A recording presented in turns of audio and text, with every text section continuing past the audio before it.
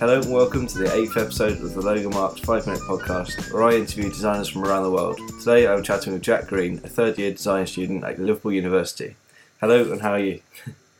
Well, alright, how are you? Yeah, doing well. So let's go. The first question I have for you is, what's your favourite logo and why? I don't have like a particular logo. It's more, I don't know, I like to see how old brands and logos can change and be evolved. So like an example would probably be like the MasterCard logo. How it's not been updated in about 20 years, I think, and like since they've done it, they've taken away like marks and stuff that they had before and just simplified it all. So you've just got the red and the yellow logos overlapping, and it's still just recognisable on its own. But then another example would probably be, I don't know if you know them, but there's this company starting up called Blue Deer Design, and they've just rebranded and it's looking pretty nice. Yeah, thank you very much. Yeah, it's been amazing. I've had quite a lot of feedback on that. It's all positive, so I'm really happy with what's happened there. But like you said, the MasterCard, the simplification of it is just, it's to the point where it can't get any simpler, which is sort of where we want it to be. Yeah, still recognising it. So it's nice how you can see the evolution of logos and how they've kept the same qualities that people like, but move them forward to like match digital age, because everything's digital now, so everything just looks a lot cleaner.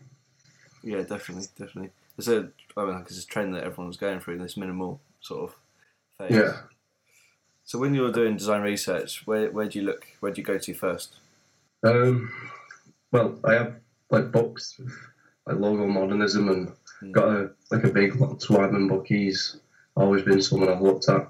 It's probably So I enjoy seeing like all these little marks, and but then I also find that going on Instagram and searching for like just designers who just enjoy doing what they're doing and seeing like the kind of things that they're coming up with is like, I don't know, it just keeps you always wanting to push out more. And and like Pinterest as well. Pinterest has always been a big one for if I'm just stuck on something or I need like little ideas somewhere. It's like ideas of design.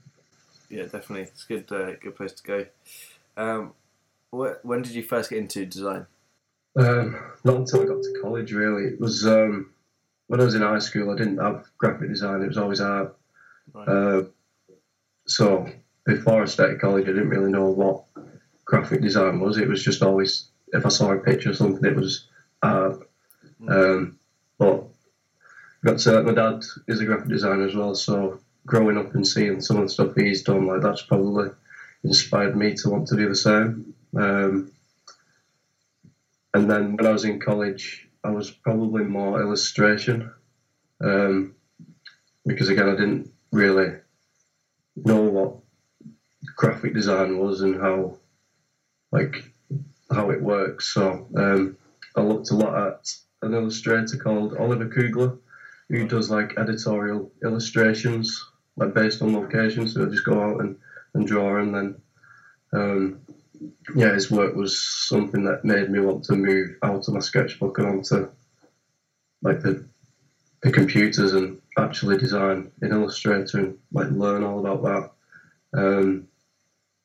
But then having actually researched into it and seen all the designers and stuff, I'd probably say again that Lance Wyman was always someone that I just liked his style, and he's probably inspired me as much as my dad has, really. So yeah.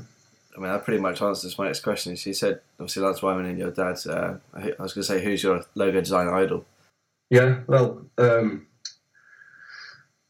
Lance Wyman was probably the first one that I'd actually saw and was like, wow, this is probably what I want to end up doing. But then, obviously, there's Draplin. That's probably a go-to one as well, because he's like recent and everyone's looking at his work. I've got his book as well. I don't know. I don't have a particular person that inspires me. It's just everyone who's into the graphics and enjoys doing it, and just seeing everyone's work really. There's no like true inspiration. It's just everyone who is into what they're doing. Yeah. That's really nice actually, because obviously when I ever ask that question to people, it's people normally name a few designers, and then if you look at everyone's work and treat it equally, that's quite a nice thing to do.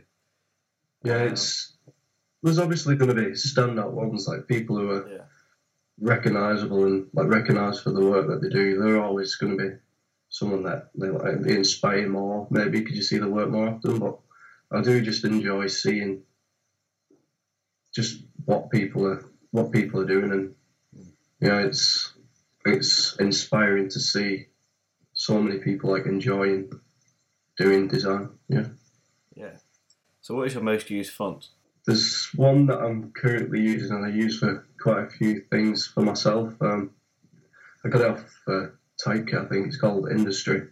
It's just a really like a nice sans serif font. It's really clean, and that's a nice one. And I've got this one called Factory as well. I think that's serif. Yeah, they're both like quite. I don't know how to describe it. They're both. Well, they work with each other, I guess, kind of, maybe, I don't know. I have to check them out, I haven't actually heard of them. So, you said you got a few design books. What's the most valuable one you've read? The most valuable one, I've got one called Graphic Design Rules, and it basically, it just keeps me in check, so it has all the basic, don't use Comic Sans, and all the ones that you definitely, it'd be illegal to use, but... No, yeah, it's that one I go to check if what I'm doing is within. So, say if I'm doing like a editorial or something like that, it'd tell you basically like what is the standard kind of thing to do, or like layouts and stuff like that, dimensions.